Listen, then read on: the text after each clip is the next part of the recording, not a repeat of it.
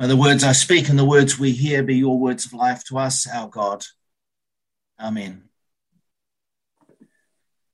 As I said at the beginning of the service today, we're celebrating St. Francis of Assisi.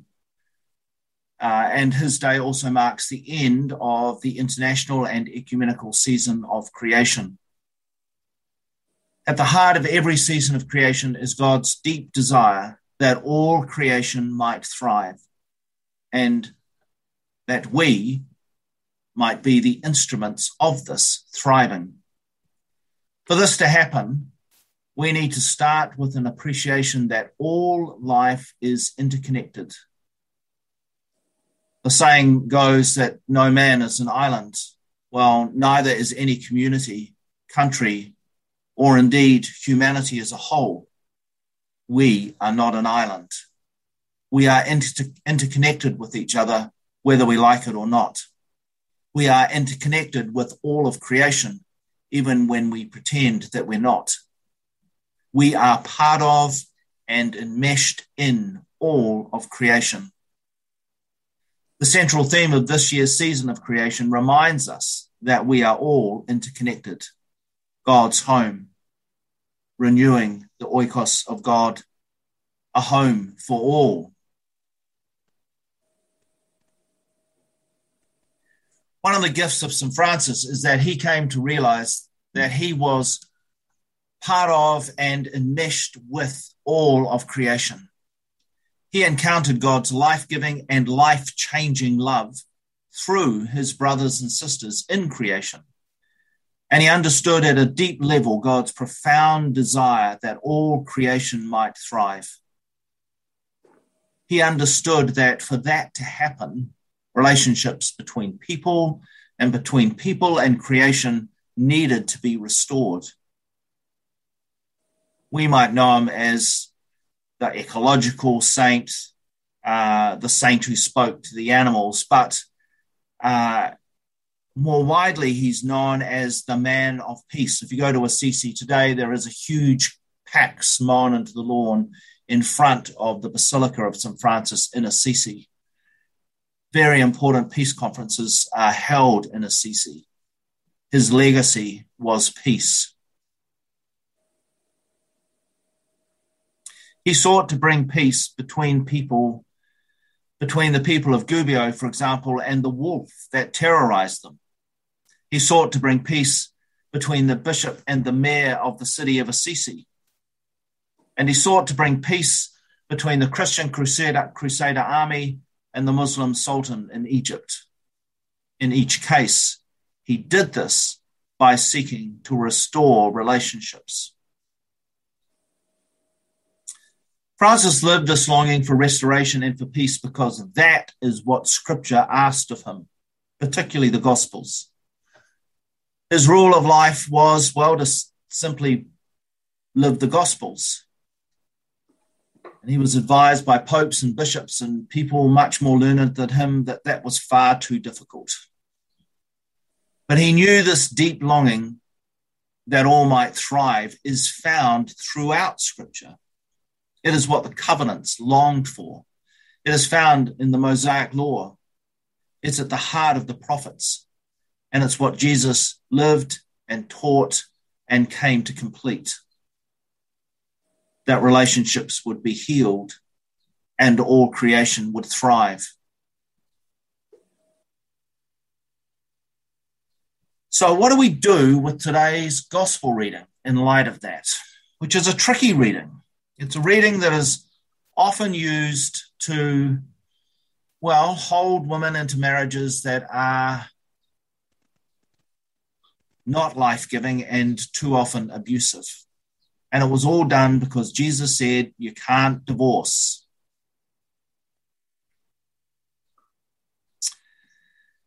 Well, the problem, so what do we do with this?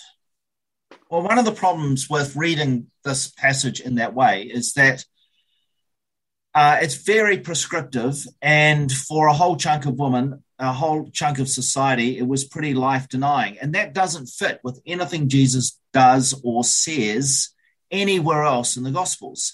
Jesus came to free people from what deprived them from life. He came to heal relationships and to allow them and their communities to thrive.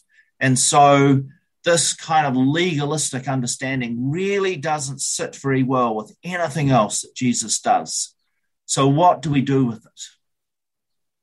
Well, the story is about some Pharisees who are trying to trap Jesus. They're asking him about his understanding and ability to teach Torah. And they ask him a question about divorce. And when Jesus turns that question back to them, they quote Deuteronomy 24, which allows divorce if a woman does not please her husband because he finds something objectionable about her. Now, there's quite a bit of conversation about exactly what might objectionable include. It's not overly clear. Conservative Christians would say, well, that's clearly about sexual immorality, that she has done something wrong, and so she deserves this. But a lot of other commentators are much less clear about that. They think this was a very permissive piece of Mosaic law. The assumption behind it was that divorce would happen. And in fact, the point of the passage really isn't the divorce in itself, but the rule that the man couldn't remarry the woman if she married again. That was the real point. Divorce was just a given. The problem with that is that women were treated as a commodity to be traded and discarded with little regard to them or to the relationships and social networks that they were enmeshed in within the man's wider multi-generational family. I mean, it's interesting that Jesus quotes Genesis 2, which talks about the man leaving his family, but in reality, the woman left her family and joined the man's family. So she would go and live with his parents and his brothers and all their wives and all their children. And in that context, she would become the wife of the man and would be enmeshed in this much greater circle of relationships. And so for a man to simply divorce his wife, and in the Mosaic law, it's only the man that can divorce the wife. It was the Roman world where a woman could divorce her husband. That was very disruptive for all of those relationships and devastating for the woman socially and economically.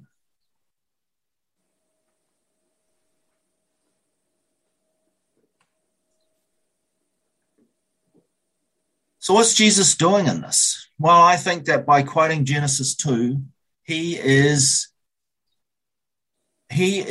treating women as equal to men, not as commodities lower than men. The two become one, not one more important than the other, but the two equally important. Both are beloved of God. Neither is a commodity. And so I think he's using Genesis 2 to argue that women were to be treated with care and respect and not discarded and divorced at the whim of the husband. This isn't about some kind of legalistic prescription that would trap women into life-denying relationships, but would open the way for life-giving relationships in which they could thrive within the marriage. This is the kind of relationship that all who are involved in that marriage might be able to thrive. Women can't thrive if they are simply seen as a commodity to be discarded.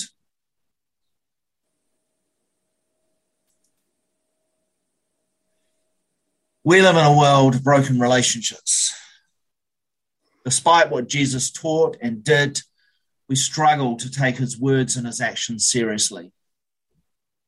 We live in a world where too many women and too many are treated as something to be used and traded. The trafficking of women and children is rife across our world today. Our relationships with God's creation is broken. We have treated it simply as a commodity to be used and traded, to be burned and polluted and discarded. And the result is massive biodiversity loss and climate change. This is not what God desires for this world or for us. And while we in the wealthy West have created most of this mess and are beginning to suffer the consequences, the cost of climate change is and will mostly fall on developing countries who have produced very little of the carbon emissions or pollution. A recent report from Save the Children makes it clear that the consequences of climate change is and will continue to fall on people living in poverty, especially women and children, which, given our gospel reading for today, which was about the importance of women and children, is alarming. This is not what God desires. In the less than a month, at the beginning of November, is the 26th gathering of the UN Conference on Climate Change in Glasgow, COP26. It's been in the news a bit lately. COP means Conference of the Parties. So that's governments, business interests, all sorts of groups will be gathering in Glasgow, thousands of people. It was originally set for last year, but, well, COVID got in the way of that. And this is a conference about how countries will enact the requirements of the Paris Agreement made in 2015. The Paris Agreement sought to limit temperature rise to less than 2 degrees and 1.5 degrees if possible. To be clear, the Paris Agreement failed in that goal, and the actions that were tabled at that conference are not likely to limit temperature rise to less than 3 degrees, which would be cataclysmic for life on this planet, including ours. The Paris Agreement is in itself a symptom of the broken relationships that we have with each other and this world, and the result is what we're slowly growing into now, climate change and biodiversity loss. But there is hope about this conference. Much has changed in the last 5 years, and climate change has gone from being a fringe issue to a global priority. There is real hope that real progress can be made at this conference.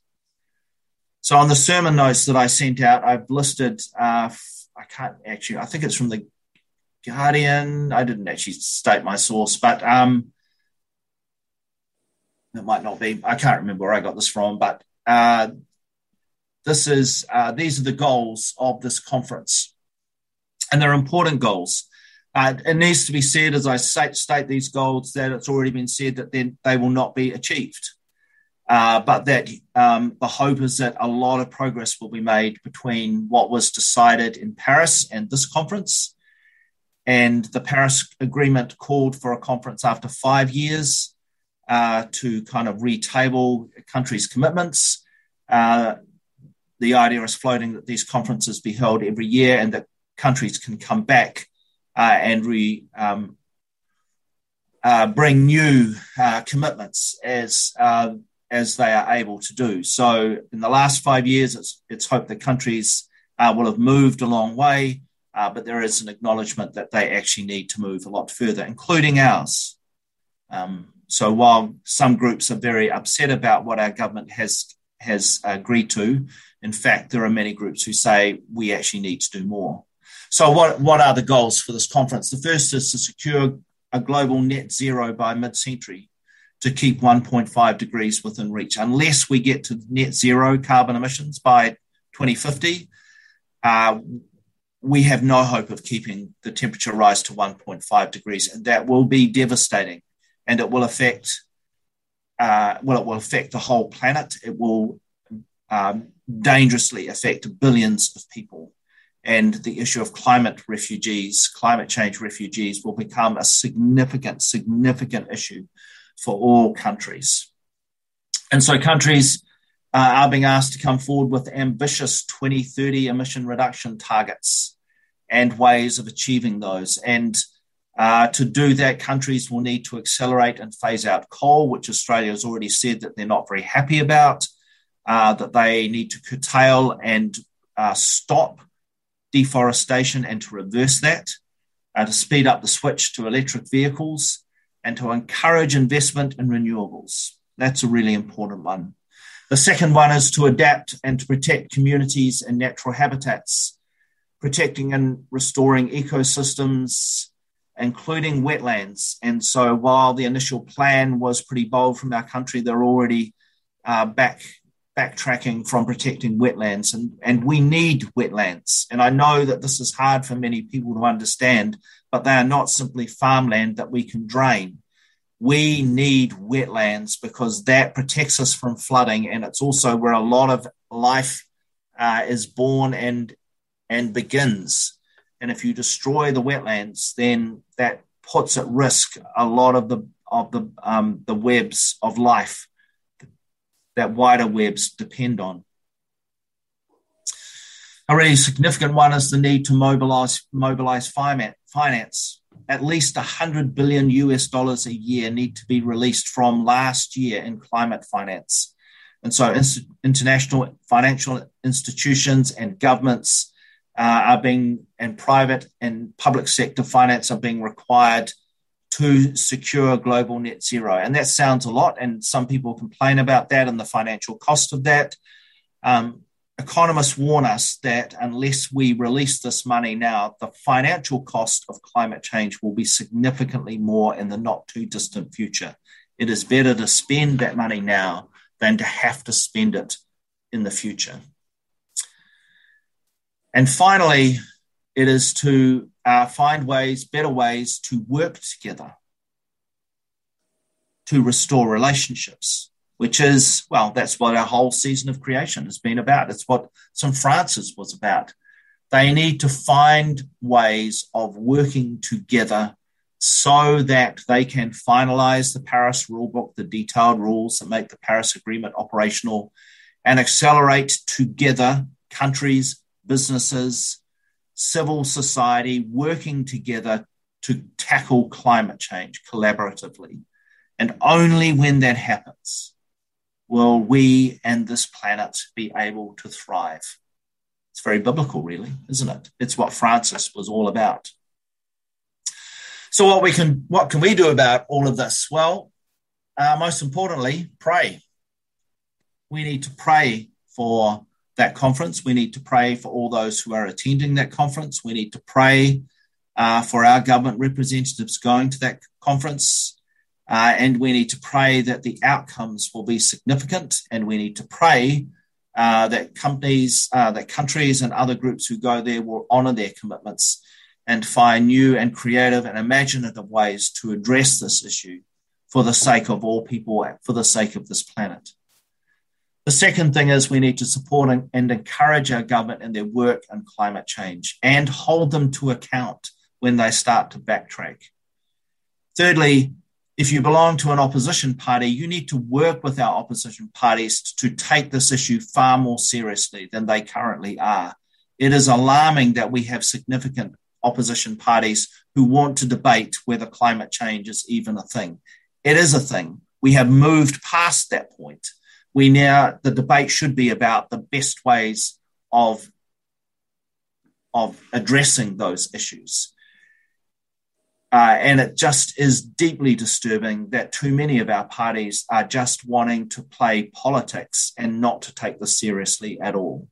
We have to move past that. We need to find different ways of thinking about our relationship with this world and all who live in it. And we need to live in ways that mend our broken relationships so that all people and all of creation might thrive.